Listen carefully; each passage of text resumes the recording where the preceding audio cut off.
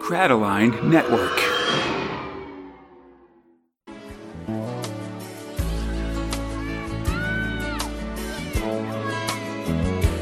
There's a place in your heart, and I know that it is love. And this place was bright. Dong Earthlets.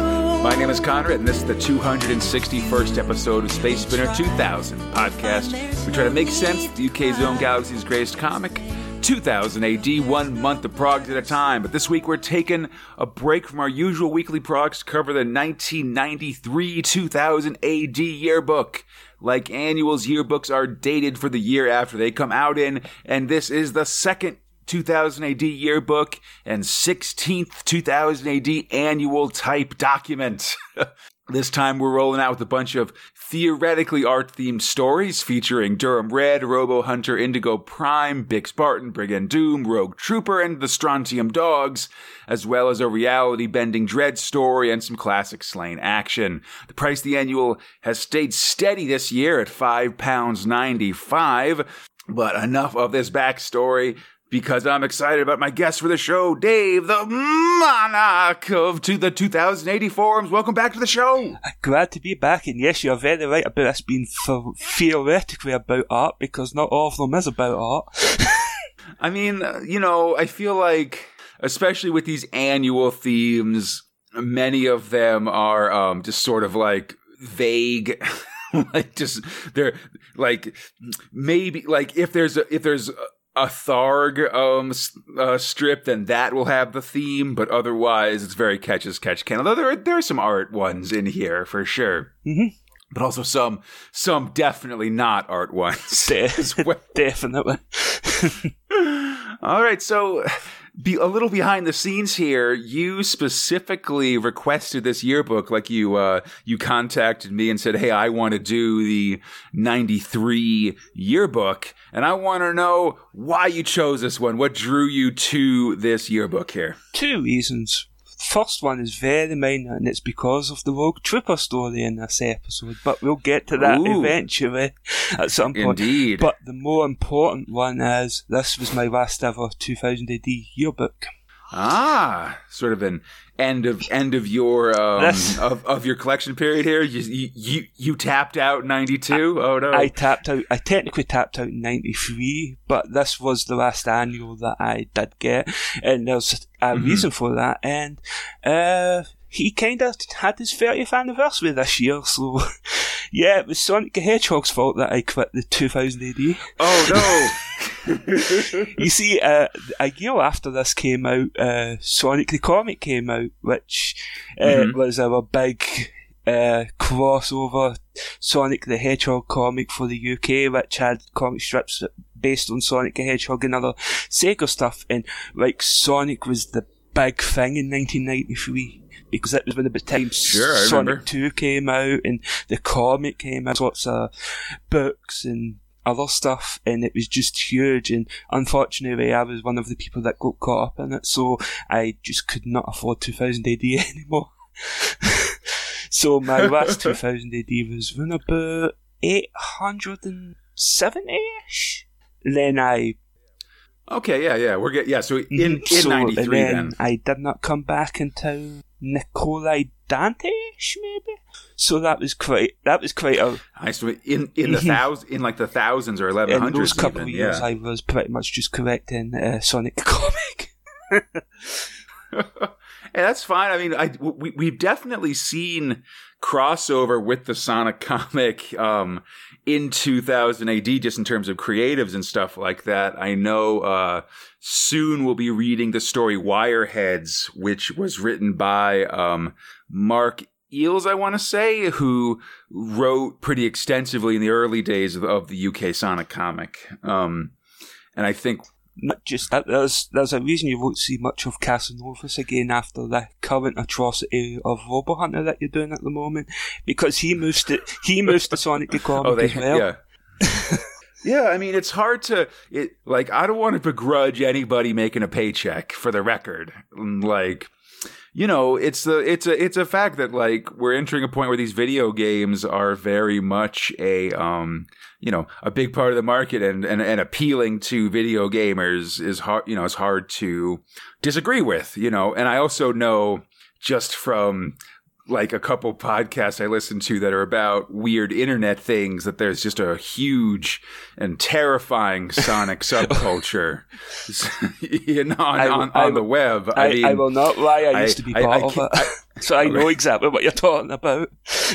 Yeah, I feel like I think I was like 12, so I might have been a little bit too old, like just on the cusp of it or something like that, I guess, where I was maybe trying to be too cool for it or something, but I definitely recognize it. Like I would suggest everybody listening to this going on Google image search and searching your name, the Hedgehog, and seeing what kind of fan art shows up. Something will show up. There will be, unless you've got a really weird name, a hedgehog with your name will show up in there. There's certainly a Conrad the Hedgehog, who I think is pink, as I recall, but it's a whole thing. There's also a fantastic podcast that I listen to that's just all about the UK Sonic the Comic, and it's really, really good. And do you want me to tell you a little bit of trivia about that comic before we move on to what we're supposed to be recording? Mark please. Miller did Sonic the Hedgehog comic strips and Streets of Rage comic strips for the Sonic the Comic. Mark Miller did Sonic. Yeah. I mean, Mark Miller's like 22. Like we'll talk about it in the annual here. He's just a kid, insane. You know. You aren't born having written Marvel Civil War, you know, or whatever. It's absolutely nuts. Like you gotta start somewhere, and like especially in comics, you're going to write these licensed stuff. I mean, I can't poo-poo anything because I know for me, my entry into reading comics and actually like low key what got me reading things in general, like inspired me to literacy almost, was as a kid reading these old comics that were based on like the TV show and cartoon show Alf, like the Alien or whatever. Like that sitcom, they had a tie-in comic. And I read that when I was like 6 or something. And it's something that helped me learn to read comics and learn to read, basically. So anybody reading licensed stuff or working in licensed stuff, like I won't throw too much shade because it's it's important for these kids. These kids got to read things, you know, and I feel like we can be too down on working on kids stuff in the hobby of comics just because we forget, you know, because we all grow up to be bitter old men and forget about what got us into it, I guess. But yeah, some people get chased off of 2000 AD during this time due to some very dodgy scripting, but I, as a 10-year-old, left because of Sonic the Hedgehog.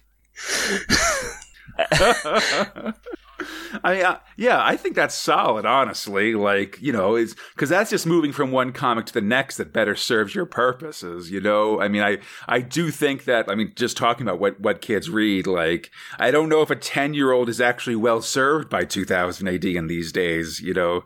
Like, it's full of, you know, we're getting so much more adult and edgy about things that... I mean, I'm still surprised I wasn't popped by Killing Time back in the day because I was only 8 when I first read that. Yeah, exactly. Yeah, no, there's just like, I mean, like in John Smith is out and about, like making sure you get this body horror basically at all times. You know? Like he'll mess you up, you know, and I feel like, you know, that's sort of what.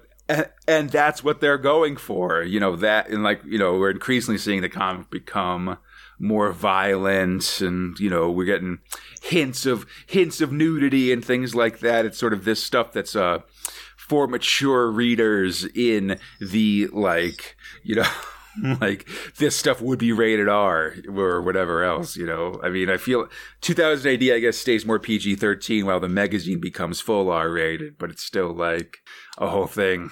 But we're making our way. Oh boy. I I can't imagine my mum being pleased if I had gotten the magazine at the time, because I only really got the magazine for the Judgment Day crossover, and I never carried on with it really until much later. But I can only imagine what my parents would have been like if I actually bought that when I was younger.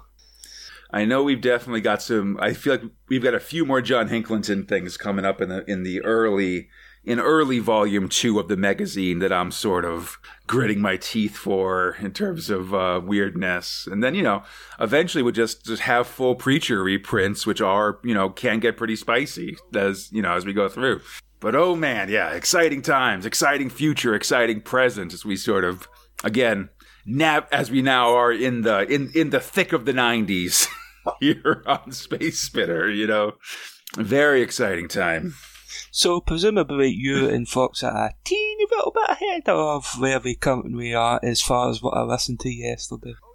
Oh yeah. Well, I mean, as we're for context, as we go to this annual, we're a little bit ahead. So we've just this episode will come out right after Prague 799. So right after the end of Judgment Day. We've in the comics we've just finished a round of Bradley's bedtime stories. Zenith Phase 4 is underway. Everyone fucking dies in Zenith Phase 4. Well, yeah, but I mean, listen, everybody, I don't want to spoil it. Everybody does die, but it's not as bad as it looks. Doesn't screw your career up the way it does in the olden days, right? And then we're also in the middle of a Casanovas drawn, Miller written Robo Hunter story, The Return to Virtus. I didn't like it at the time, but with context of actually reading older Sam Spade stories, I hate it even more now. I'll go back an episode or two and say that one of my favorite lines that I've said recently on this show is, I regret to inform you that Mark Miller has has read the back issues of Robo Hunter. I actually think happened with that. Okay, I think the current editor of 2000 AD, I think it was still John Tomlinson at the time, I think, probably gave Mark Miller, here's Robo Hunter, it's an old thing, gave him some names and some story beats, but nothing else other than that. And that's how we get Cutie back, and how the cliffhanger of the first story happened. And then as he was writing the second one, the Escape from New York ripoff, maybe he went back and read Verdus, and he was like, I can destroy this. And that's how we got the third one. Yeah, I mean, I feel like we are very much this one. This one did feel like it was sort of gets because I know in Thrill Power Overload, Miller said that he hadn't read any Robo Hunter when he started writing it, and we're still in Richard Burton's tenure for editor here. It's Burton and Mackenzie as the editors. My favourite thing from Thrill Power Overload is that when John Wagner and Alan Grant saw what Mark Miller was doing, they said, "Stop this right now!" But it was too late. He'd already written more.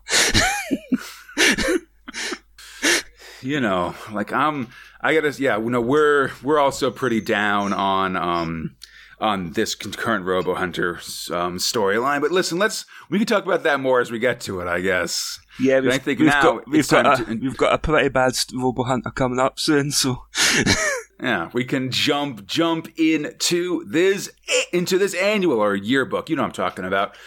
So the cover, like the previous yearbook, and I guess all the yearbooks, we've got one of these, it's a soft cover, and this one is another fold-out cover. The theme of the year is, like I said, but is it art, basically? And we've got this big, quadruple-sized portrait, sculpture garden of 2000 AD. On the main cover, there's Tharg chiseling a sculpture of a bust of Dread. Fox's friend Walter's on the cut front as well. Listen, I'm not even going to do it now because again, we're going to get some W's coming in here. But Walter's on the side, and then there's a bunch of 2000 AD characters as famous sculptures. There's Anderson as Venus de Milo, and an incorrect badge, I'll have you know, because her badge says Anderson instead of Psy, whatever. There's Dredd's body in the pose of Michelangelo's David, Friday as the Discobulus of Myron, Sam Slade as Rodin's The Thinker, Slane as Perseus, and then smaller statues of Durham Red, Brigand Doom, and some kind of fat guy that I don't recognize, I guess. Yeah, random fatty in the boat. I mean, I don't get it, because I don't think fatties show up at all in this. I don't. No, it's just like... It's just sort of a random dude. Yeah, I guess is that a belly wheel?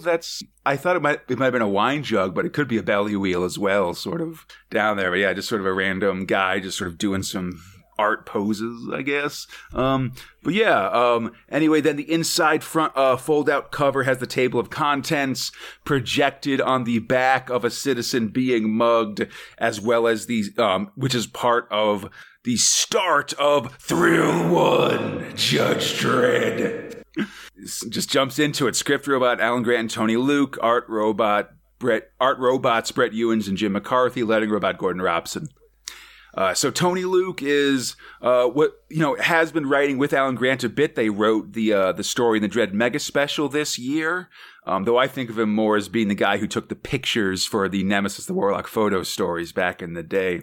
It's always nice to see Brett Ewins' work. He also did a Rogue Trooper in the Sci-Fi Special this year, so it looks like he's just doing some special work, I guess. And I should say that, like, this is the first one, but for some I don't know what happened, but Gordon Robson letters every story in this annual. Like, every single, well, except for the reprint, but otherwise they're all Gordon Robson lettering, which is weird to me. Like, I don't know what's going on with that. I tried to look in his blog a little bit, but couldn't really find it. Like, I gotta, maybe I should just go in I should have, like, tried to ask him or something and just been like, was this a dig? Like, or something like that? Because he's definitely not working in the progs all that much these days. If I was willing to make a guess, and this is just a guess, so don't take it with salt, I think maybe some of the normal writers are working on some of Fleetway's other comics that were starting in about the time, because, as I said, Sonic was starting in a year's time, but also there was the Red Dwarfs magazine, which was starting in about this time as well. Yes, that's right. Yeah, we've definitely seen ads for that in the course of Nerve Centers and stuff like that. Oh man, it's that season 5 Red Dwarf, whatever, doing all this stuff. But back to the mugging. The citizen has no money, but before anything can actually happen, some judges arrive. Kind of, because it's definitely Judges Dredd and Anderson and a red shirt judge, but their uniforms are very different. They got cloaks and weird shoulder pads. Dredd's helmet has Batman ears, and Anderson's wearing some kind of crown. He calls her Executioner Anderson. Her uniform has stars on the boobs. And go ahead. I did not notice that the red shirt judge literally has a red shirt on. I did not notice that. Absolutely. They don't even say his name, I think. He's very much just sort of shows up randomly. Or doesn't really get involved in the story. She calls Dredd High Lord Dredd. And then mind zaps the muggers, and when the citizen touches Dredd, thanking him, he also gets set on fire and killed. It's crazy. Nearby, Anderson and Dredd catch a sci-flash of this whole thing and ride over, finding their doppelgangers.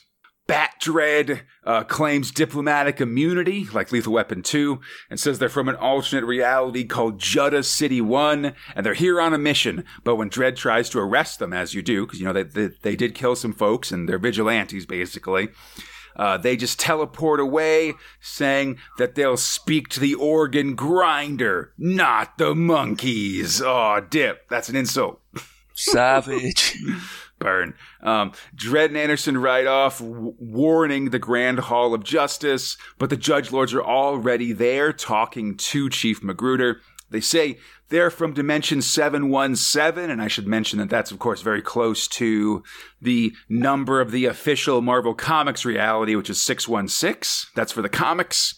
I mean, you can totally tell that Alan Grant was doing American work at this time. He was one of the main writers of Batman, I think. I mean, yeah.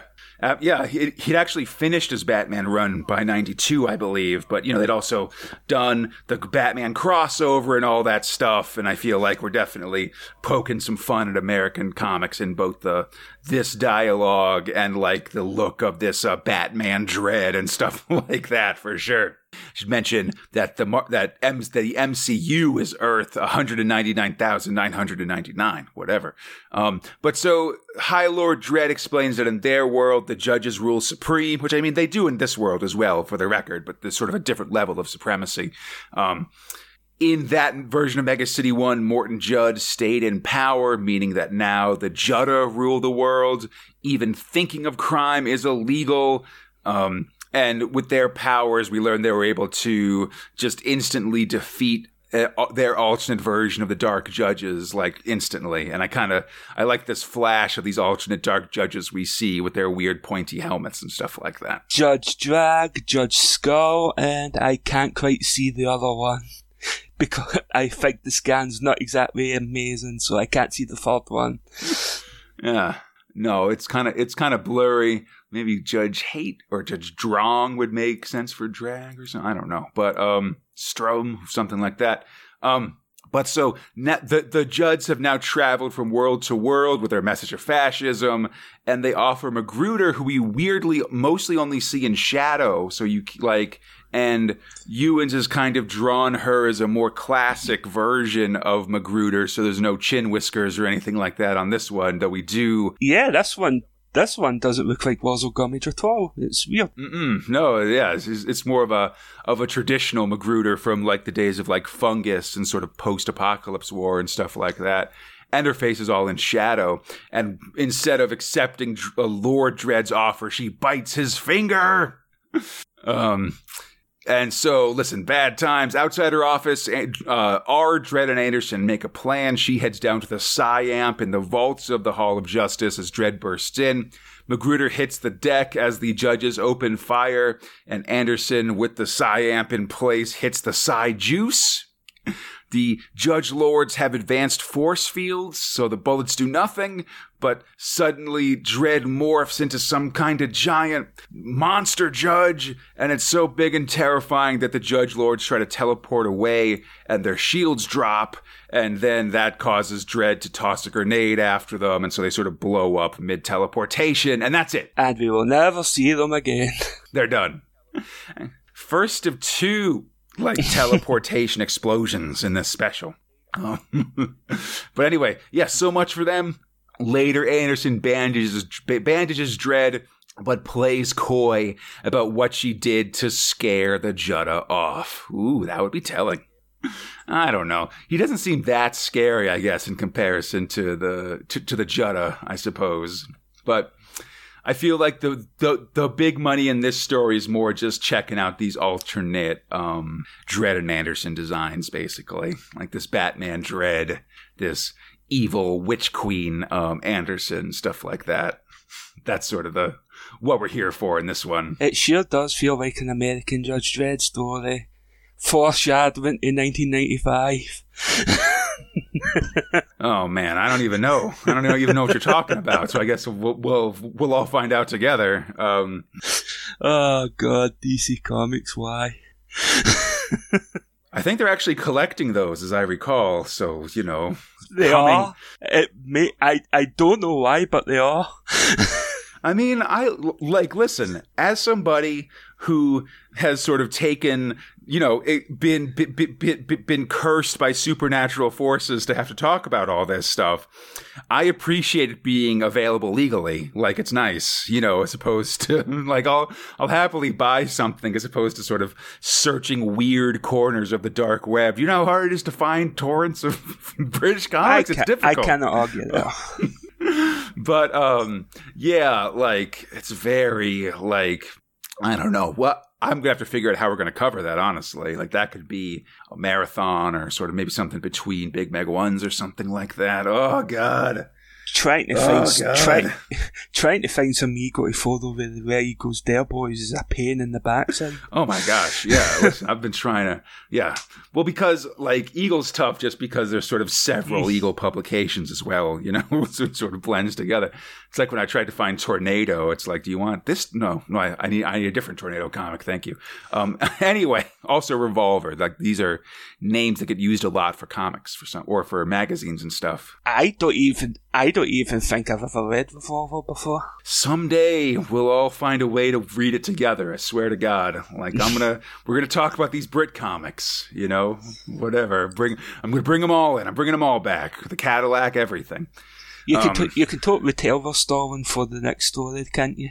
Hey, I'm fine with it. Whatever. Because speaking of classic works of art, let's go to Thrill 2, Tharg the Mighty.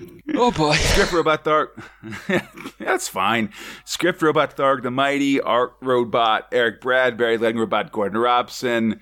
This story's called Bring Me the Head of Dread. Always nice to see Eric Bradbury. He's doing a ton of Tharg stories in these specials, and I appreciate his presence. And I'm going to assume that because it's the Mighty, it's credited as the Mighty when this one might be written by Al McKenzie or Richard Burton or something. Usually the editors do these ones. Yeah, about 80% of the time, if it's credited to Tharg, it usually has the Tharg of the time that's written that. Yeah, seems likely. Although I guess the Tharg stories are always credited to Tharg, but who knows? Deep inside the 2000 AD Center, Walter the Wobot is chiseling a bust of Judge Dwed when Bert gets a call from Tharg. He needs that Dwed bust across town at the Hemsqueed Institute of Kinetic Art in 1 hour, or it's off to Mechquake. With little time to lose, Walter and Bert wrap up the bust and head to the London Underground. Unfortunately, all the ticket sellers there are closed, and the Twains are delayed by several days, and the whole place is full of signs and loudspeakers being very sarcastic. Over at the Institute, we see some of the statues from the cover as Igroy does some mysterious capsules with the Brigand Doom statue. We still don't know what those capsules are. And I don't think we ever will. Oh my God, don't tell me that. Suddenly, a ghost Twain arrives the platform full of, like, I don't know, either dead or zombified bodies. It's the Lost 540 from Tufnell Park, delayed 23 years. The droids climb aboard for a long wait as a bearded busker plays Mr. Tambourine Man. At the gallery, Igroyd puts the finishing touches on the Anderson statue, but a wrong chisel hit knocks off her arms, Venus de Milo style. On the Twain, Walter's gone crazy, singing a song to the Dwed bust, when suddenly a terrifying ticket inspector reveals himself. The droids get off the Twain, having been towered and featherwood, I guess. I don't know, it's hard.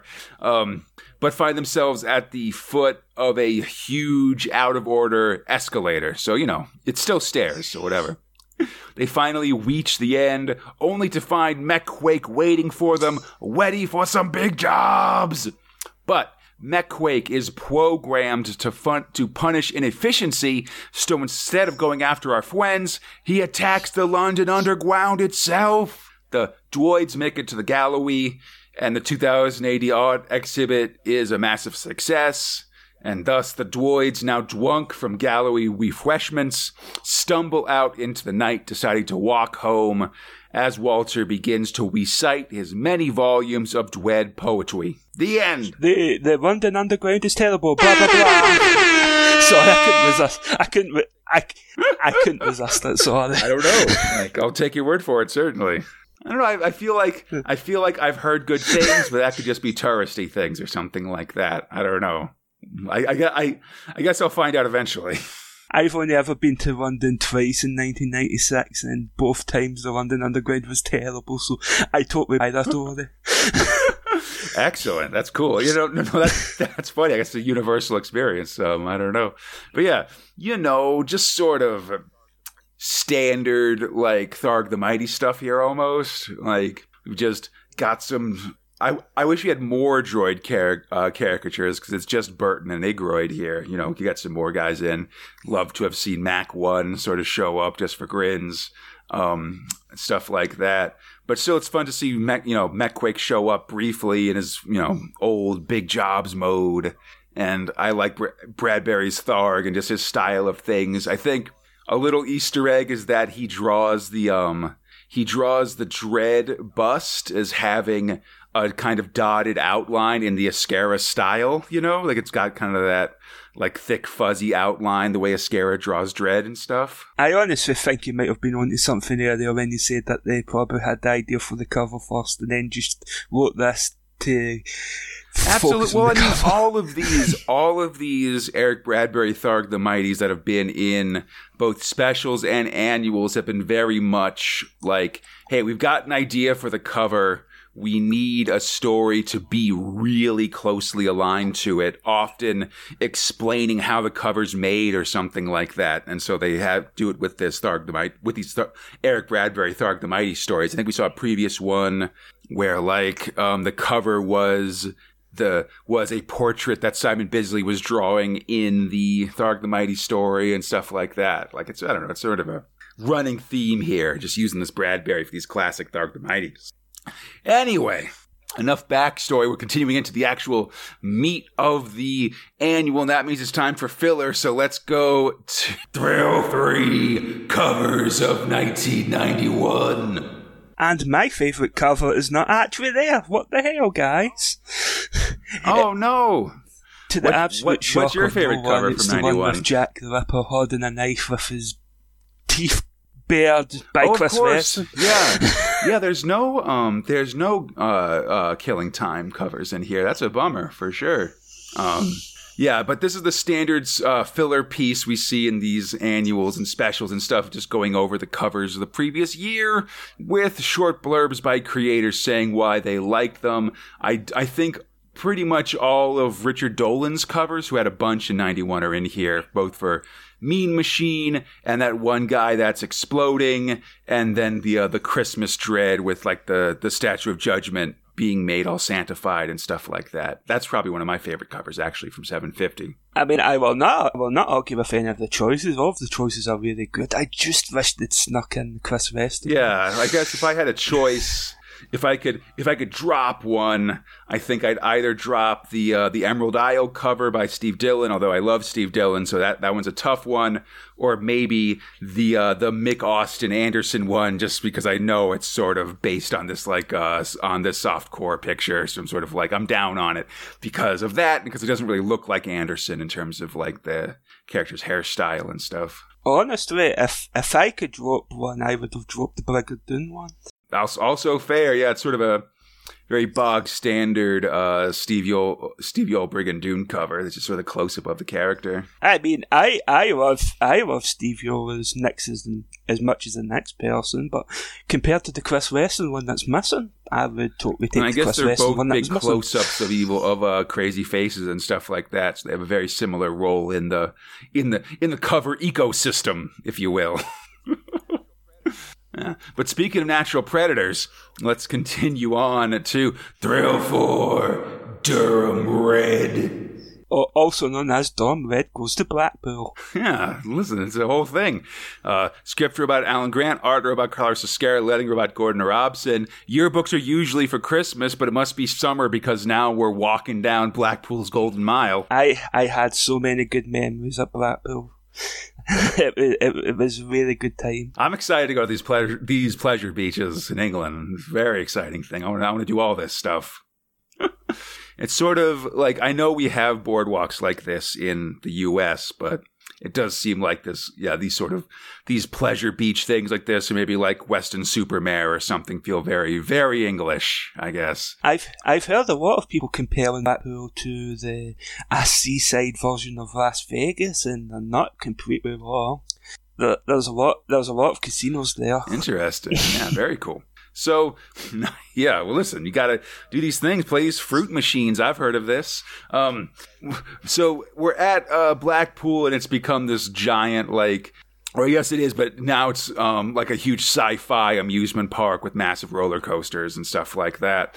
A guy working a carnival stand tries to hit on a passing lady, not realizing that it's the strontium dog, Durham Red. Oh, yeah. She flashes her fangs and her bounty, a quartet of dudes with very heavy metal names, Stonk, Mosh, Headbang, and Slam. I wish there'd been Thrasher in here, so it'd be full headbangers from the WWE, but whatever, idle wishes. Headbanger Mosh, But they're wanted dead or alive, and Durham's after them. The local says they're running the Zap and Alien game, and Red goes to investigate, but as she does, the local radios the stall to let her know that she's coming. When Red arrives, all these brothers run out, so Red is like, you ratted on me, so she shoots the stall of that informer in a way that, like, the facade of it falls and, falls on his neck like a guillotine and cuts his leg and cuts his head off. It's pretty awesome. Real quick, instant karma here. But now it's time to take out these bounties as Red buttily runs after them. Red follows Mosh into a hall of mirrors where she blinds him with an electro flare and guns him down. Then she goes after Stonk and Slam, who commandeer a roller coaster car and sort of do the ride and shoot down at Red from it. So she runs to the control booth and puts the roller coaster at maximum speed so that it goes so fast that when it hits a turn, it just goes flying off the side and like into a wall, and they both sort of crash to their deaths, basically, which I think is terrifying. I love it. Yeah, they take a tight turn and crunch their way to their deaths. Only Headbang remains, and Red follows him onto the ghost train ride. On that ride, Headbang passes through various scary monsters, including when suddenly a Dracula pops out, and it calls his name, saying he's under arrest. He blasts that vamp, but it's just a distraction for Red, who pounces on him from behind. All this goon chasing has made her hungry. And soon the ghost train car arrives back at the starting point with the dead, blood-drained body of Headbang inside.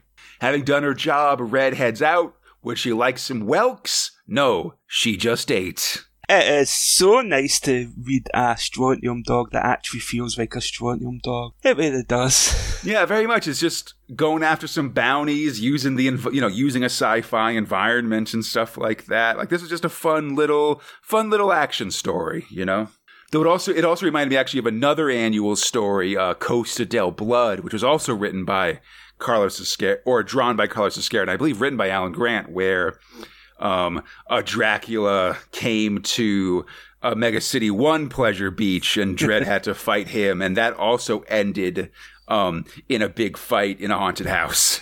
Though then he staked him with a wooden stake that I believe a Yeti statue was eating or something like that. So yeah, basically it's really good, but the problem with it being really good is it's hard to say how good it is.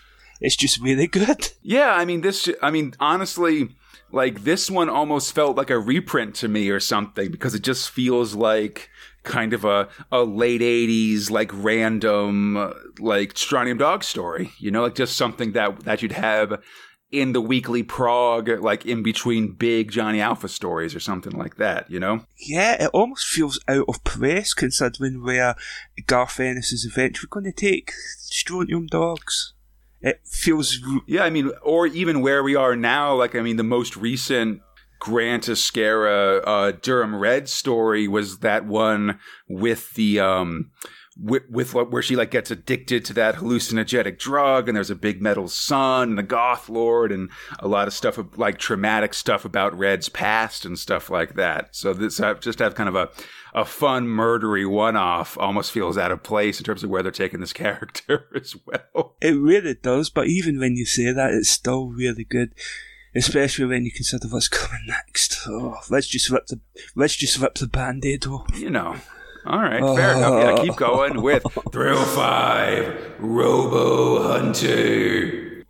Script robot Mark Miller, art robot Simon Jacob, letting robot Gordon Robson, of course. In a futuristic underwater Manhattan, I think a spaceship has crashed, and a bunch of scavengers are looting the place. A dying crew member that's some sort of giant alien person says they shall pray that the succubus is dead, and scavengers are confused as a monstrous face says he loathes the ill-educated. We learn that the succubus is a being born of a human father and a robot mother, and a feared assassin throughout the galaxy that was caught 2 weeks ago by a race called the Ancient Ones, but then their ship hit a pleasure cruiser over the city of Manhattan, or the sunken underwater city of Old Manhattan, where it crashed. And we also learned that this above water city of New Manhattan was built by a Japanese company, and everybody in Old Manhattan has been like turned into underwater slaves or something. Like some of them come up and do the cleaning for New Manhattan, but otherwise it's sort of a weird underwater society. I don't know. To this setting comes Sam Slade in like one of those water jet kind of things, like I think like a big underwater engine that you kind of hold on to, that's covered in mostly Sony branding, but also just a ton of other branding. We got a lot of social commentary going on here. That's what I'm trying to say. I'm dying inside. This whole thing.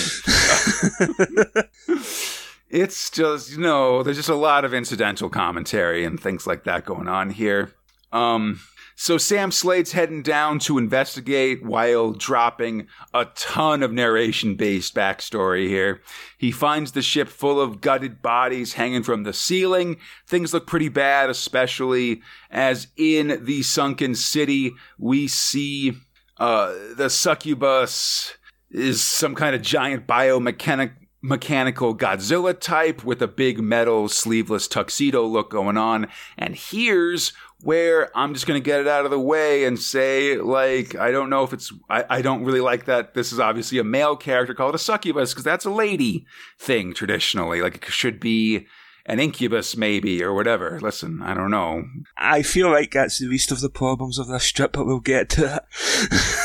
Listen, I'll pick and choose what I choose to focus on. Whatever. He's killing people and gunning them down, and Sam's on his way again on his Sony branded water scooter. We learned that most of the people in Old Manhattan spend their days at these weird sex club things called the Pleasure Dome, and we get sort of a flash of it where there's a lot of people either in like kind of Nazi get-ups, or there's some folks engaging in like with like a Pope hat, also engaging in puppy play. There's just a lot of listen, it's again weird sex club stuff, good times. And the succubus is now invading it, kills a few people, but finally Sam arrives, blows off half the monster's face with his proton blaster. The succubus trades gunfire and upper crust bon mots with Slade, calling Sam a bounder, and that his attacks aren't cricket and things like that. Then stomps Sam to the floor, through the floor to the levels below, where I guess there's this teleporter that'll let it get into New Manhattan itself. But when it goes to teleport away, it seems that they have the teleportation systems are closed on the weekends, and it's Sunday, so instead of teleporting away, it just sort of vaporized itself into the sky above Manhattan. It's now stuck, you might say, in between the moon and New York City. That's my pun. That's not in there. That's my joke. Anyway, yeah, the day is saved. Good times, I suppose. I'm starting to wonder if it was Sonic the Hedgehog that chased me away from this comic. I mean, I'll say like there's some attempts at jokes, but they aren't really great at this one. There's a lot of like again, like I would say eternally. I feel like the criticism for Robo Hunter is that it just has problems with tone. Like, in terms of does it want to be a really heavy, violent comic? Does it want to have a lot of social commentary? Or does it want to have, like, jokes and stuff like that? And be light and fun. And it kind of does, it tries to do both, and it's not adept enough to kind of have it both ways, basically. I think you can sum it up. What you just said there is this one little panel towards the end of it where Sam is running away from the succubus and he's thinking to himself, sheesh, whatever happened to those cute little robots with a song for every occasion? Mark Miller killed them. Mark Miller killed them all. You murdered them. Yeah, that's right. Yeah, you killed them. Like, yeah. It doesn't even have like he killed Hoagie and Stogie, you know, like listen, if you wanted comic relief, you had people to bounce things off of, you know? You brought back Cutie, then turned her into a psychopath. You've got no right to joke about stuff like this, Mark. Yeah, like at the very least he could have been doing I don't know. I feel like I'm an appreciator of dialogue instead of narration. And there's definitely a move to become very narration heavy in these Robo Hunters as well, which I'm sort of annoyed by. Or whatever. Anyway, I don't want to dwell on Robo Hunter because, you know, we care not to. Yeah. So instead, let's continue on. And I guess speaking of New York City being a crazy place, we go to Thrill 6, Indigo Prime. Script by John Smith. Art robot Pauline Doyle, and we got another annual, so another massive text story by John Smith, 8 pages. I couldn't help but count. I am not complaining because it's John Smith. It's fine. This is the only 2000 work by Pauline Doyle, I believe, who is an Irish painter. I couldn't find too much about her, but I did find some sort of watercolors and drawings she has for sale online. Shame, her illustrations are pretty good in this. Yeah, I feel like they're really good for Indigo Prime. They kind of they have this very like modern art kind of feel to them, sort of blending in like some pop art elements or some mixed media things with some very harsh additional pieces of art and stuff like that. That's some which almost seems like scratched into the larger picture and stuff. It's cool. Also, I can't tell if it's the scans we've got or something, but the typeface is kind of blurry on here, which made it hard for me to read, I guess. But I'm pretty sure it is the scan because I do have the original copy of this, and it's not that bad. Yeah, that makes sense. But so basically, Imagineer Miles Quiche and a team of other Indigo Prime agents are sent after a villain named the Freaky Fuhrer after a slightly alternate reality. New York City's water supply is dosed with LSD by the Viet Cong. The whole place is ripped out of existence. They also end up going after a monster called the FBI. That's EYE. And eventually, all's well that ends well as the city warps to Pompeii, where it gets caught up in the volcano and stuff like that.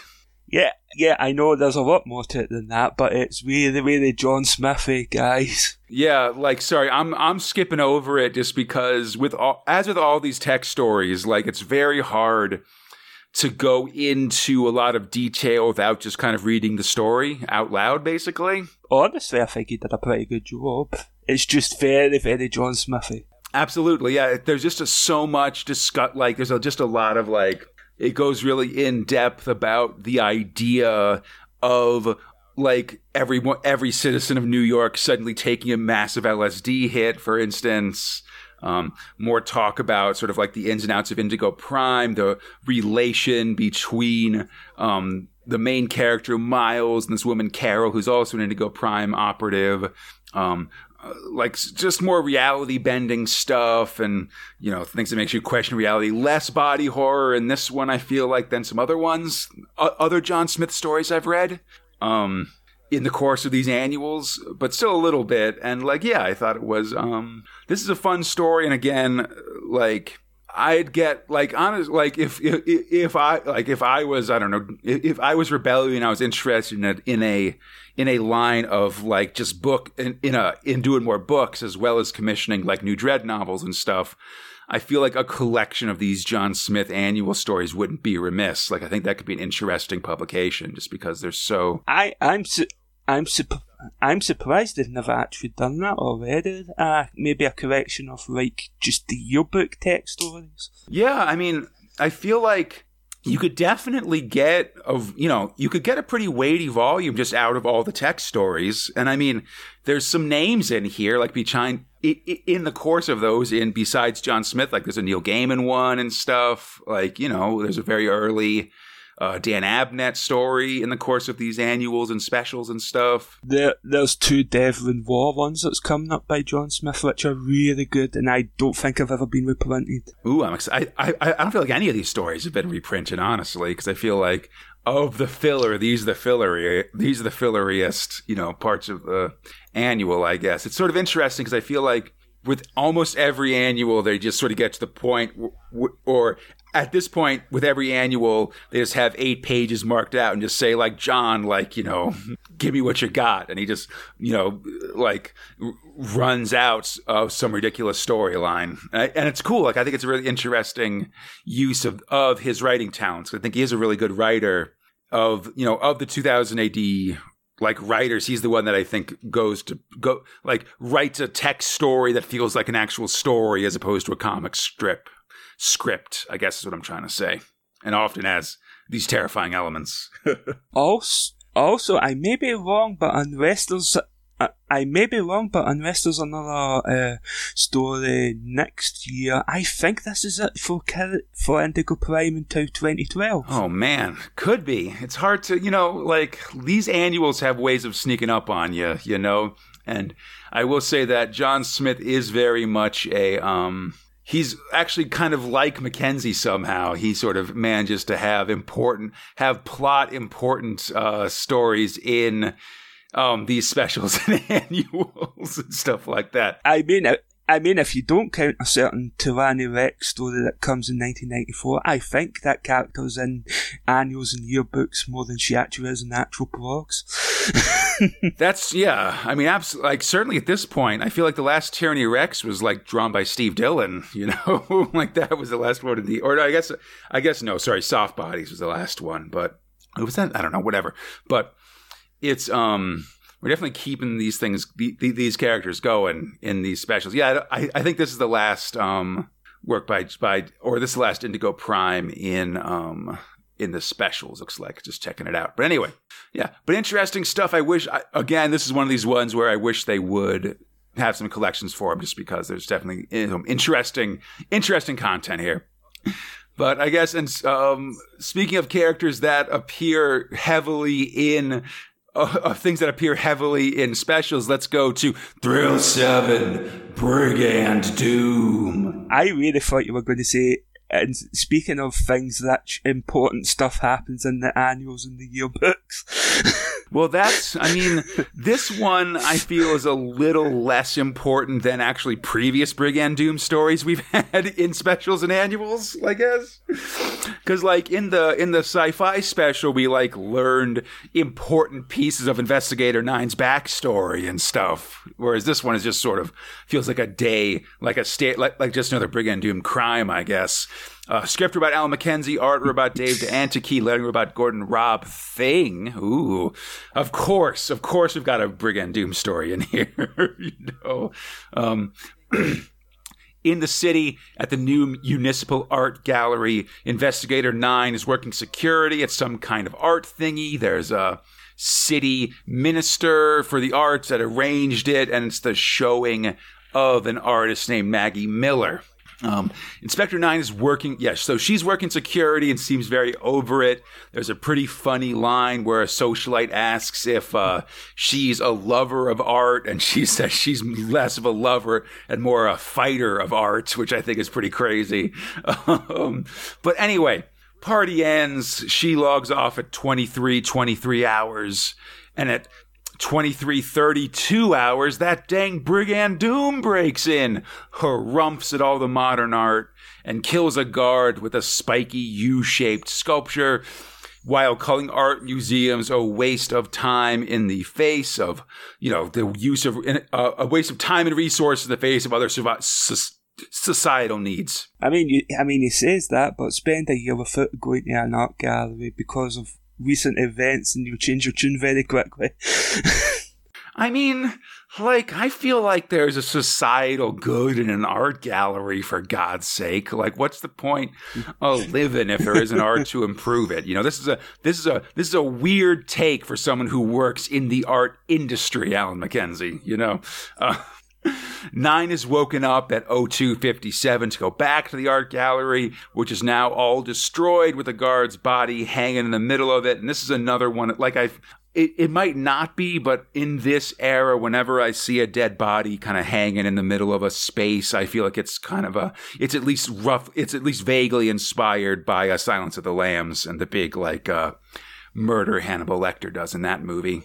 Like, I don't know. I just come back to it just because that's a very arresting image that I feel like comes up a lot. At 03:05, Doom breaks into the apartment of the artist that did the exhibit, stabbing her to death and painting a portrait in her own blood. It actually really reminds me of what's her name? The lady that gets killed in Psycho. Oh, I know who you're talking about, but I cannot remember the name of the actress. Janet Leigh. Yeah, it looks like how... it does. Janet Leigh being stabbed in the shower in Psycho. Then... After that, Doom heads to the home of the city minister that financed the exhibit. We see him slaughtering guards pretty crazily. And then does something, we sort of fade to black with Doom with a sack of cement and a trowel. And later we cut to 9 and some stormtroopers investigating the minister, and they say that he's gone missing. But as the scene fades out, as Doom laughs in the mystic background, we see that in fact the minister has been killed, and in his Y fronts has been covered in cement and sculpted into the shape of Michelangelo's David. Okay, I guess. I will have to admit it here. I'm not exactly the biggest fan of Brigand Doom. It's fair. I mean, I've been trying to give it a chance because Fox loves Brigand Doom a ton, and I feel like it had sort of a strong first entry and then kind of lost its way a little bit. I would like it if there was more Brigand Dooms like this that are just sort of weird societal commentaries and mass murder, I guess. Well, I've got some bad news for you, my friend. Nah, I'm just kidding. I'm not going to say anything. And less zombie stuff. I don't know. Less mystical stuff. Fair. I admit that after I think the second Brigand Doom, it became one of the ones that I just kind of skipped through when I was reading through my initial time. So, I can be surprised by what's going to happen in the pages of Doom. But yeah, I don't know. I thought this was an okay story, I guess. I feel like it's got a very, cynical teenager view of art and modern art and stuff like that, I suppose. Very imagining all art as being just done by idle society types to be sort of upper class twits around it, as opposed to art being an important thing, which I don't know. I feel like it kind of is. Whatever. I don't have a strong opinion, but I sort of feel like Brigand Doom's trying too hard with social commentary here. It's trying to be a Poundland version of V for Vendetta.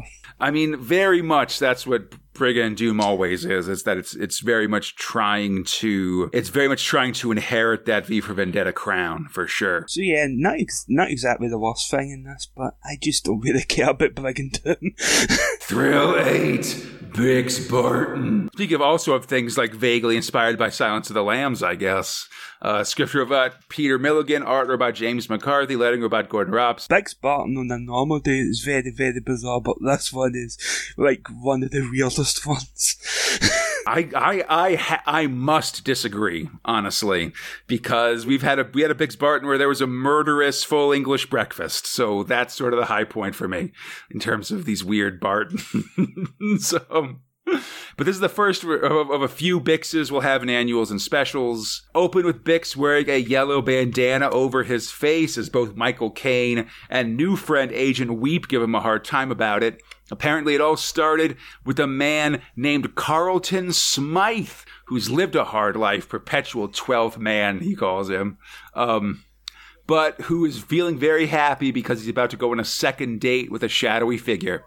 But the next day, Carlton is found insane, just like 10 other men. Bix Barton's on the case, and it seems that part of the cause of Carlton's insanity is that his mouth has disappeared. Oh, he's just got a blank space. It's like Keanu Reeves in the first Matrix movie or whatever.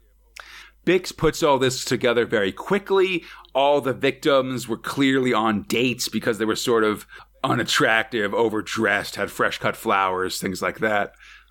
They're on dates when their kissers were kleptos, so he goes to investigate, eventually finding the perfect match hologram dating agency, where we see that Carlton and indeed all the other victims were clients. The lady who works there can't share the agency's client, like who got matched up with who, to Barton. But that's fine, so Bix just kind of goes undercover as a lonely heart himself. We see him on one blind date, and apparently there's several, but I would have loved to just have more of a montage of Bix on various blind dates here. But instead, he has one, and then he goes on a second one where he's matched with with a lady who's sending his remometer off the chart, and may in fact be some kind of weirdo. He opens the door, and suddenly things get very, very Silence of the Lambs, if you ask me. The date reveals himself to be a man with, like, sort of a balding head and stuff like that, like, sort of like, again, Buffalo Bill kind of type here. And soon Bix finds himself strapped to a table where this person, Keith Richards, I guess no relation, has transplanted Bix's mouth onto his own, has sort of swapped mouths with him surgically. We also see, like, kind of an ice tray with a bunch of other purloined pusses, stolen mouths in, like, an icebox or something like that. And whatever. Basically, Keith explains his backstory. He was a man with an extremely feminine mouth, and so now he's been stealing men's mouths to find a perfect one to transplant onto his face, and Bix's was that one. But then he passes out because Bix coated his mouth with a powerful tranquilizer, I guess? I don't know. But that seems to win the day as suddenly the cops appear or whatever, and Bix is safe, but we learn that when Keith took, again, so they reiterate that when Keith took Bix's mouth, he gave him his own, and Bix needs 6 weeks to recover from the mouth surgery before he can get his own mouth back. So until then, he's got this dang old girl mouth. Oh no. But on the bright side, at least he can get some side work as a lipstick model. Don't it feels like something that would not be done today. Don't like this. I don't know. It feels very, very regrettable in the modern age, basically. Just sort of this sort of making fun of trans people, very, like, seems like, and just a lot of other and just like gender norms, etc. And honestly, I wish Jim McCarthy had done more to draw Bix Barton's mouth as being, like, I don't know, butcher or something like that. Just because, I don't know, when we see Richards with Bix's mouth, it's still got, like, pink lips, like it has lipstick on it and stuff like that. So it doesn't seem particularly manly to me. Just in terms of the joke we're going for here, I don't know. As Front Solo says in the 2000 AD in Stages thread on the 2000 AD forums, this is a very Marmite story, and unfortunately this particular one is on the bad side of the Marmite for me. Speaking of fun, when's the next 2K Stages? Come on, man. I'm calling you out here. Oh, no. Don't use my podcast for forum drama. I don't appreciate that. Lord knows. It's not forum drama. I just want to see another stage. We're getting close to Cannon Fodder 2. I want to see Cannon Fodder 2. That's all. Fair enough. Speaking of behind the scenes thing, let's quickly go to Thrill 9, Droid Profiles Cyborg. So, late in the annual, we get a few filler pages of creator and staff profiles. Quite a mix of people. It asks stuff like favorite foods, movies, ideal U.S. president, and fave newspaper. We start with the Audrey Wong bot, who likes crisps, chalks, and pasta, and thinks Yosemite Sam should be the next president. Moving on, we go to Thrill 10, Future Shocks. Script robot Alan McKenzie as Sidney Falco. Art robot Sean Phillips. Letting robot Gordon Robson. I see you, McKenzie. I see you, Sidney Falco. You're going to ruin Dredd in about a year's time. Oh, no. I should say I recall Sidney Falco being a character in a movie, I think, but whatever. It's really nice art. I will give that the story of this. It is really nice art. I do think it's really interesting seeing Sean Phillips doing some non-painted art here. I'm really used to that style, so it's cool to see his line work. Yeah, it's just, I love all these. This character is a black and white story about Bruno, Isambard Kingdom, and I really love Phillips draws like maybe a dozen crazy faces for this guy, and they're all really fun. There is some reuse and there's some copy paste towards the end, but I really like just sort of all the different faces that this character makes here. It's fun. But so he is an engineer from a long line of engineers, but dreams of being an artist and decides to find a sci-fi engineering answer to the problem of becoming an artist. He's built a pan-temporal image synthesizer, which will help him in this process because it sucks the creative forces out of all of history's greatest artists and then will download them into this machine. He starts by downloading the spirit of Van Gogh, but instead of making a painting, like there's sort of this computer readout that is like just kind of talks back to him, clearly can't hear him well because, he's only got one ear, etc. Frustrated, he instead tries downloading Matisse. But listen, Matisse paints when he wants to paint, so get out of here. He doesn't want to do it.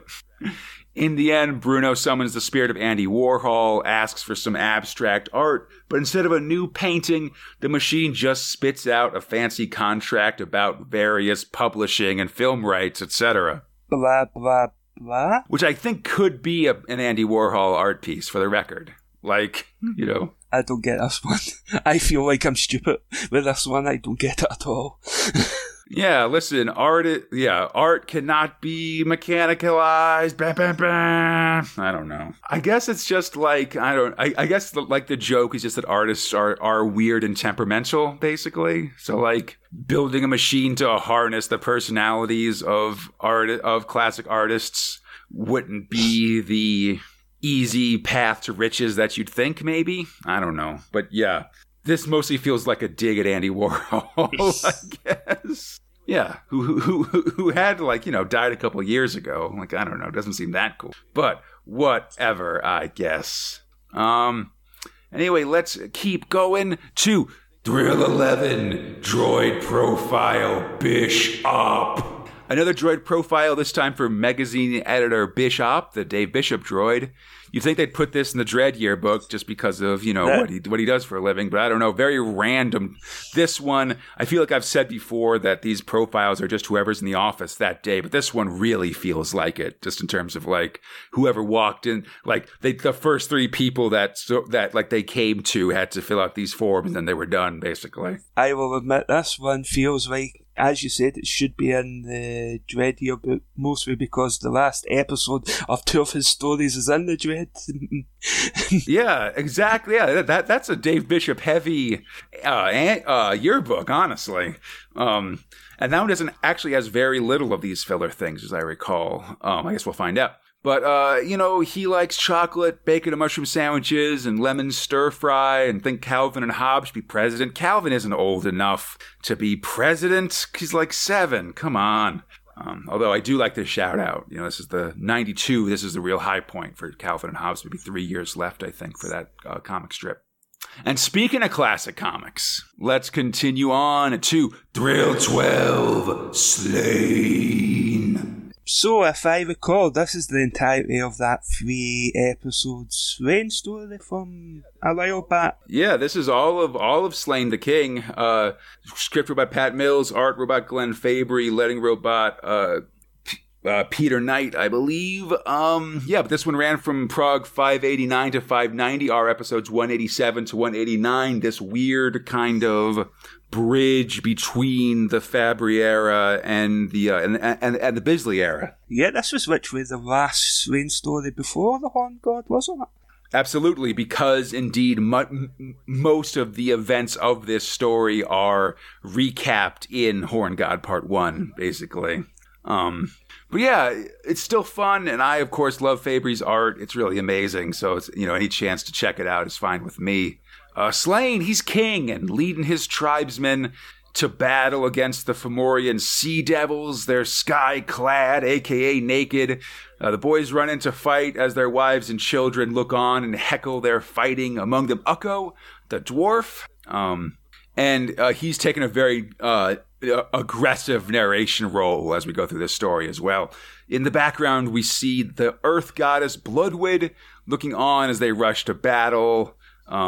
And the thought of his godly wife, because I think in a previous Slain story we saw Slain become, chief, and thus was married to the earth goddess in a mystic ceremony. And this causes him to warp out, to enter a warp spasm, and without a hero harness, he just gets real crazy, just this big, disgusting mass of, tissue and stuff, like a tiny mouth in the middle. It barely even makes, it becomes a giant axe-wielding Wang, basically. It's weird times. Really fun art, though. We see with one swing of his axe, he can kill 30 Fomorians, and he doesn't think of too many. We see Bloodwed, the earth goddess, turn into Morgu, the hoodie crow goddess of war. And at the same time, we see Fomorian leaders being led to the cauldron of blood/plenty, where their throats are opened up into the pot for the death goddess, Serdwin, and her son Avigdu to drink.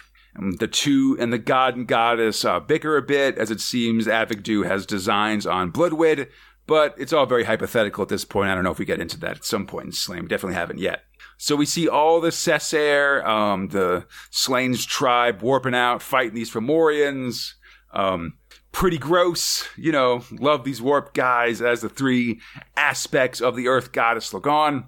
The goddesses mock humanity and men specifically because they don't know anything, and soon their deaths will all aid the goddesses. We're seeing the seeds of this Pat Mills women being powerful but treacherous themes coming along. You can see this a lot more. Actually, I feel like we're seeing a lot more this year, I guess, sort of in both ABC Warriors and in the upcoming Finn and Flesh stories that we'll be getting to in a couple issues. I feel like Pat might have been working through some issues at this time. Oh, I mean, yes, I feel like that is, I believe, I don't want to, listen, we'll get into it, absolutely. On Earth, the Druids summon a giant flying death serpent out of Earth energy, and again, just more stuff with the worm goddess and stuff from ABC Warriors. The enemy is vanquished, and the boys are headed home, but Slain's unhappy. He needs to kill more Fomorians to make up for what they've done to his wife and his wife, the Earth, and his people. He won't be happy until he's waded neck deep in gore, which is cool. Post-battle, members of Slain's tribe are fighting and dying for the hero's portion of the big feast, and Ukko's dropping some Hobbit-style riddles here. But Slain's restless. They've killed a bunch of sea devils, and Slain doesn't think of too many. Hey, frankly, it's not enough, To finally beat them, there's only one thing they gotta do, and that's unite with the other 3 tribes of the Cessair and crown a new high king. People are pretty much against this. They like being a tribe, not a country or whatever. A strong king's scary, and that's why they elected the old king, Slain's foster brother Ragdoll, to lead the tribe, because he was weak. But it's also why Ragdoll was so weak in the face of the Fomorians, and they all got taken over. It's tough. The loudest of these discontents, the noseless Madad, the quarrelsome, gets his cloak cut for being a jerk and not whatever, being quarrelsome, I guess. And Slain mentions that, hey, listen, even if I do become a king, you'll be killing me in 7 years, so there's sort of a natural term limit. To which I say, yes, of course, tyrants have never adjusted the terms of their rulership once they've gotten absolute power. It never happens. Madad argues that surely the Cauldron of Blood is enough, but Slain disagrees. The other tribes have treasures too, as we'll see in the Horn God, the Silver Sword of the Moon, the Flaming Spear of the Sun, and the Sacred Stone of Destiny. With all 4 of these together, they'll be unstoppable, and Tir na Nog will be free. Maybe not, but it's a man can dream, you know?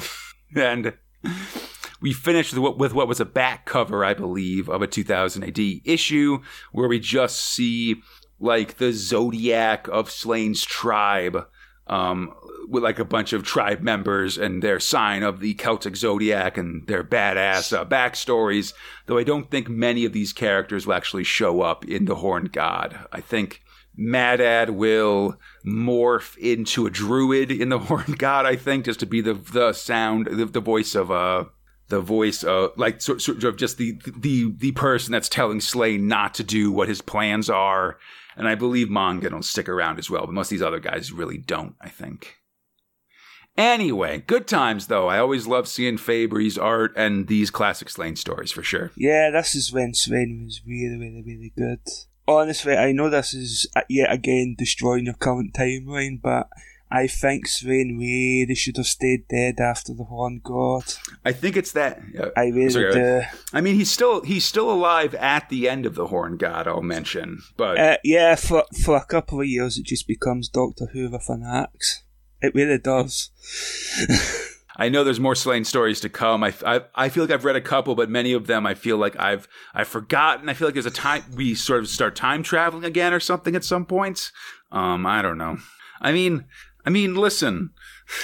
When you say it like that, it sounds awesome. So I'm willing to give it a chance. You know, like I'm okay with that in theory, I suppose.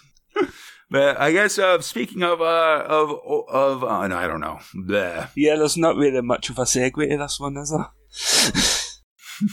It's tough. I guess speaking of people drinking in strange settings, I don't know, deadly games of chance, let's go to Thrill 13, Strontium Dogs. Script robot Garth Ennis, art robot Simon Harrison, lettering robot Gordon Robson. This one, I feel like feels very classic Simon Harrison Strontium Dog. Like he's, these days he's doing much more painted stuff like for Revere and a previous Strontium Dog story. This feels more like a return to those Final Solution days of Simon Harrison with line work. So it sort of reminds me actually of the Future Shock in this one, where it was also Sean Phillips was doing line work. It does feel like a flowback. Again, the second Strontium Dog story in this feels like a flowback. Yeah, though interestingly, two different eras, because this feels like, sort of a post-Final Solution kind of story, I guess, as opposed to, I don't think Farrell's in this one has quite made the change that he's in the process of coming to even in the last Strontium Dog story we read in the Prague, I guess. So at a bar on the edge of space, two weirdos play cards until one sees the other as a mutant hidden under a hooded robe. The other gambler pulls a gun, and we see that the hooded figure is Farrell. And this story is called Dead Man's Hand. Everyone in the bar comes up with guns, including several mutants that seem to be on Farrell's team. He explains they're just trying to earn money to continue being on the run from the post-Final Solution bounties on their heads. But these humans seem keen to collect those very same bounties, so it's a standoff. Farrell suggests that they resolve the standoff by playing a game of poker, and so they sit down and do so. They call the game that they're playing Five Stud, but it is a draw poker game, so who knows? It's the future, I guess. I think it's always funny. Just these days, all poker in movies has become Texas Hold'em. So it's kind of funny to see this more traditional version of poker being played. I don't know, movie things. But so as they play, the human goes to cheat by pulling a card taped under the bottom of the table. But Farrell actually grabs it first, and Farrell wins the game with a spades royal flush. Oh man, that's the best hand ever. The human says he couldn't have had that hand, but the only way he could prove that is because he said he was to admit that he was cheating with the card taped under the table. And because of that, Farrell sort of, moves fast and cuts him open, saying, "You bet your life," and cheated. A firefight breaks out, and soon all the humans are dead, and the mutants are victorious, as Farrell reveals that he, too, had an ace hidden up his sleeve. Oh, it's hard out there in deep space. And that's sort of the resolution here. You either become the cheater or are the cheated. You know, yeah. If you look around the table and you aren't cheating or whatever, and you know who the cheater is, it's you or something like that. I will say, if I was in charge of this story, I would have had Farrell's winning hand, or at least, or maybe this bad guy's losing hand, be aces over eights, because that's the actual dead man's hand in like cowboy terms, I guess. Like Wild Bill Hickok was killed with 2 black aces and 2 black eights, and then the Queen of Hearts. So that's sort of traditionally called the dead man's hand. So it'd be cool if he had that, and then Farrell had like, I don't know, maybe a diamonds-based royal flush or something. But whatever. No one asks me. But yeah, I don't know, just sort of a, like you said, this feels very old school as well, just sort of a day in the life of badass, rapidly mutating Farrell, I suppose, just killing these dudes and being very cool about it. Yeah, as you said, it really does feel like a throwback to the last couple of Strontium Dog stories before it kind of got rebooted. Yeah. If the Durham Red story was like a 1986 Strontium Dog, this is like a 1990 Strontium Dog or something. Various vintages here. But I guess as we talk about newer vintages, let's go to Thrill 14, Droid Profile Mark Miller. Again, just sort of a random one here, although I guess Miller does have a story in this one, so it is at least vaguely on topic. They call him Babyface in this one. Mark Miller's 23 in 1992. His fave foods are all frozen ones, including one with a regrettable name, I think, and thinks that Heckbeck, alien Texan millionaire / fountain should be the next president. All of his answers feel very like I'm 23 and I'm going to give some edgy answers to things, you know. The only exception is his favourite shop, because I can totally understand that, because you do not know how small the original Forbidden Planet in Glasgow was before they moved to bigger premises 2 years. You could barely move in it, so I totally get his answer to this. Oh, I see. Forbidden Planet Glasgow for the tears and for the laughter. Excellent. Yeah, I'm very excited to visit your Forbidden Planets in England for sure. Oh my god, the Glasgow one is amazing since they moved into the bigger premises. There's like 3 floors.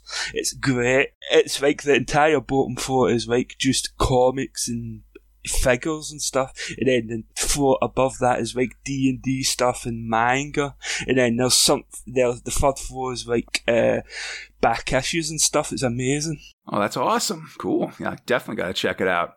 Anyway, speaking of filler, we continue to Thrill 15 Series Index Update. Again, this is just more of these series indexes. Adding additions from last year brings you up to Prog 779.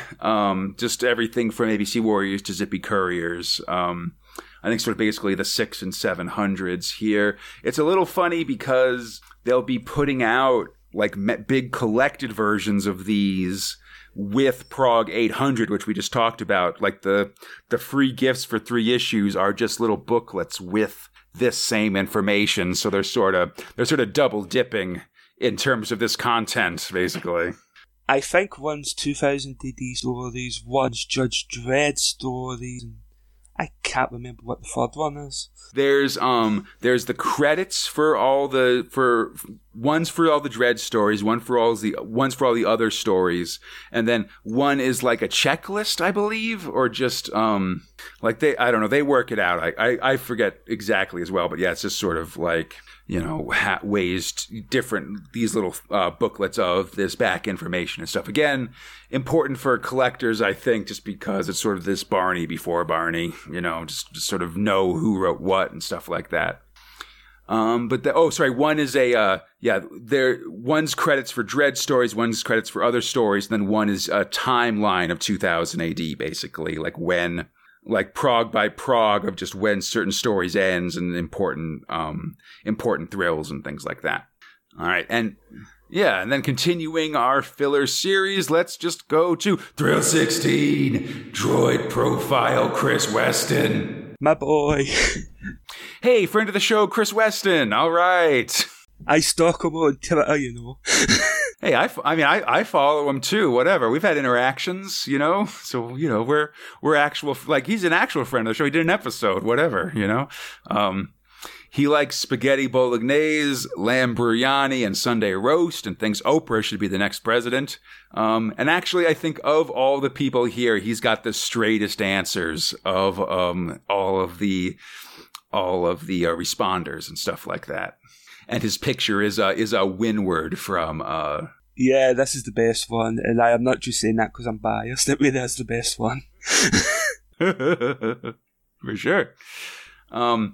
And so after that, there's just a quick ad for the Dread Yearbook, which is going to be Brit-Sit themed, apparently, or at least some of the stories are. I know it has the last ever episodes of Straight Jacket Fits and Soul Sisters in it, but apart from that, it's a blur. What's in there? Absolutely, yeah. Well, they reprint the Atlantis story from Dread, and I think there's a few other things, but yeah, it's got the last Soul Sisters and then a very Arkham Asylum inspired Straight Jacket Fits story, like the Grant Morrison, Dave McKean graphic novel. It's weird. Oh, that's gonna be a weird one. All right, stay tuned on Friday. And speaking of weird ones, speaking on the topic of weird ones, Speaking of reasons why I wanted to do this episode. And Chris Weston, yeah, let's go to Thrill 17, Rogue Trooper. Oh my God, so many thrills.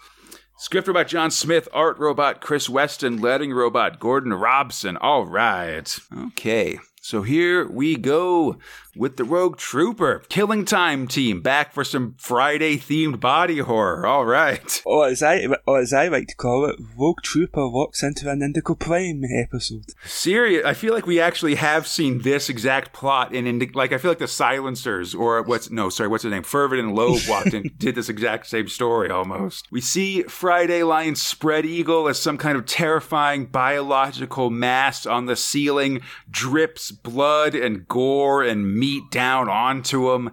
It covers his face, sealing all of his head holes shut, and it's just a bad time. Anyway, how did it come? A really bad time. Yeah, well, I mean, you know, it's an Indigo Prime time, I guess, or whatever, a John Smith time, you know. But the question is, how did it come to this? Hey, let's flash back. Friday's making his way through the wasteland when he comes across a clearly haunted mansion. There's a big multicolored pentacle window on it and stuff like that. He decides to investigate and is greeted by a creepy kid looking for his sister while wearing what seems to be the same clothes as Friday, which should be a tip-off. Yeah, if that isn't a red flag, what happens next is definitely a red flag. But I mean, he doesn't even get a chance to respond or be like, actually, I'm going to go. Because as soon as he shows up, this kid morphs into some kind of toothy starfish-headed monster. Oh, God. Ugh. Like the bottom parts of a starfish covered in teeth comes flying out of his head. Gets a big, weird, toothy beak for a flesh beak, I guess. Whatever. Anyway, this takes us to Friday asks what the hell is going on here, and this takes us to a flashback within a flashback as the monster explains that he's a demon summoned by some dumb cultist, and he's called Ashkenoth of the Hierarchies. The demon, of course, managed to free himself and kill the cultists, and now delights in the butchering of various passerbys in any number of horrifying ways. And this one actually fits into the, believe it or not, this one actually fits into the whole theme of this yearbook. Yeah, I mean, he does kind of see himself as because he's a sculptor. Yeah, as creating art and stuff. So I guess it does fit in, I suppose, that sort of flesh museum or whatever. Friday has no intention of joining the demon, but it doesn't look good. He sort of like shoots him up and the demon's just like, yes, your bullets do nothing, but please walk through my house and enjoy my museum of death. Friday moves to the house from one terrifying room to another, all just full of various atrocities and murderous things and just weirdness, like kids playing hot potato with a bloody package or something, and like, Ashkenoth taking over their forms and taunting Friday as things get weird and gross.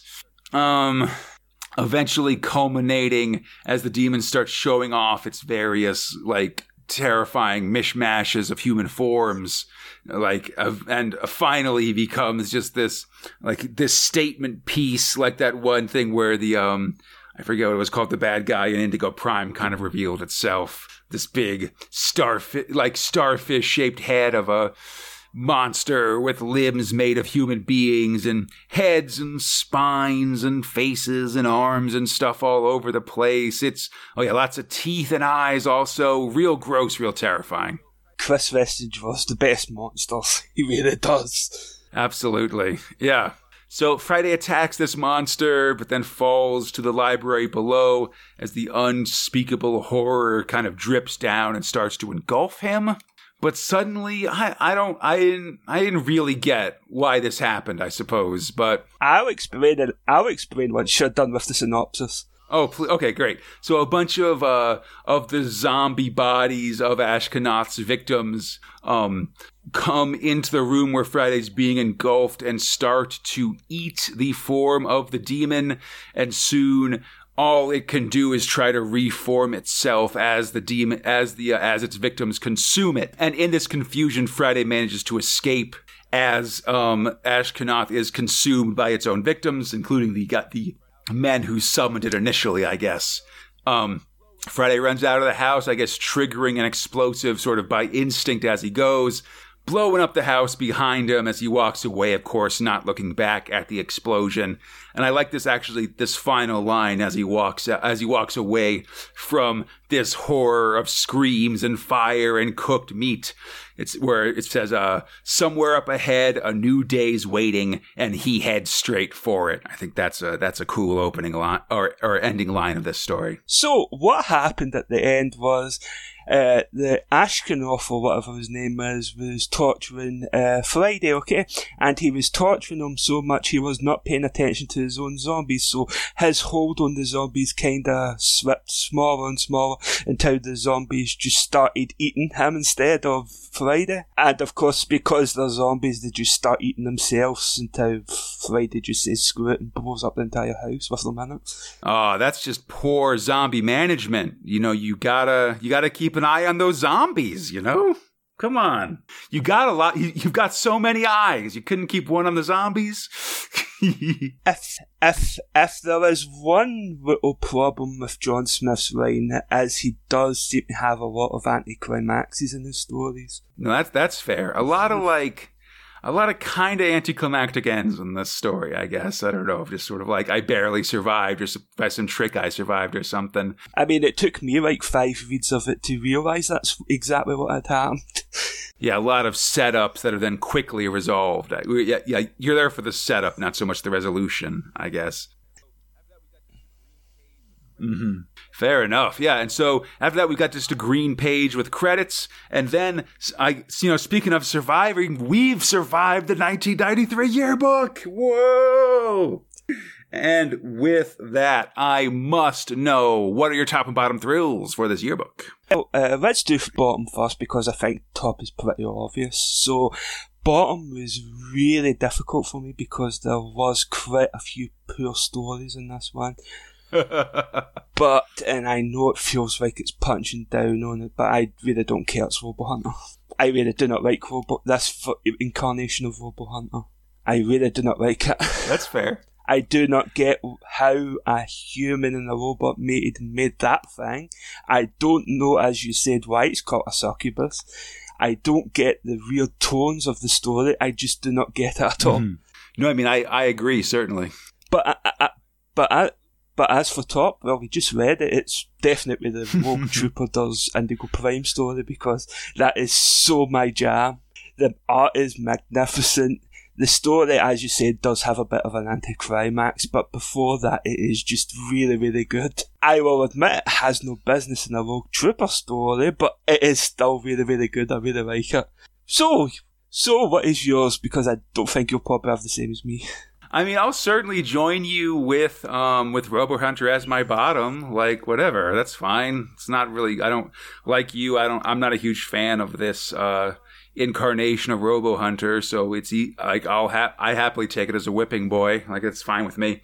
Yeah, I thought the Rogue Trooper story was what, definitely did the John Smith stuff and Chris Weston stuff it's trying to do. Absolutely. I don't know if it was quite for me. I think I might. I'm tempted by the Judge Dredd story just because I like alternate reality stuff, and the Batman Judge Dredd helmet I thought was like a really funny thing. But I think I'm going to go with Durham Red this time, actually. I like this Durham Red story. It was a good throwback. I like the idea of, I like a fight in a theme park that uses all the rides and stuff like that. And, Escara's Durham Red, always easy on the eyes and always a fun character to just have running around killing people. That's just a fun popcorn thrill, I guess. That would have been my second choice. So yeah, that's a very good choice. And I do really like that. It felt like, a classic story that just hadn't been, like a classic script that just hadn't been done yet or something like that. Like if this easily could, like we said, this easily could have been like a classic Red Strontium Dog story. And that's very high praise for me, at least, just in terms of, how I like these stories and stuff like that. All right. Awesome. I hope everybody enjoyed the show. As always, you can find Space Spinner 2000 on iTunes, Stitcher, Google Play, the Google Play Store, Spotify, or our podcast site, spacespinner2000.com. Feel free to contact us at spacespinner2000@gmail.com, on the 2080 forums, or on our Facebook, Instagram, and Twitter pages. On Twitter, we're at Space Spinner 2K. For everything else, Space Spinner 2000, and we should be there. And hey, if you're listening to us and enjoying the show and want to drop us a review or anything else, we'd really appreciate it. This show is brought to you by Steve Green, Zane Kipmiller, Robert Hardingham, and your friends at the 2080 forums. If you'd like to join them and help support the show, we'd appreciate it. Check out our Patreon at patreon.com/Cradaline. That's our podcast network. There you can receive a ton of extra rewards, including advanced episodes. And then, Dave the Monarch, where can we find you on the internet if you'd like to be found? Well, I am, as I said the last time on the last episode, I am part of the Jaded Desktop, a Let's Play group. We are currently working our way through Odin Sphere. It is a very good game. It is a very, very good game.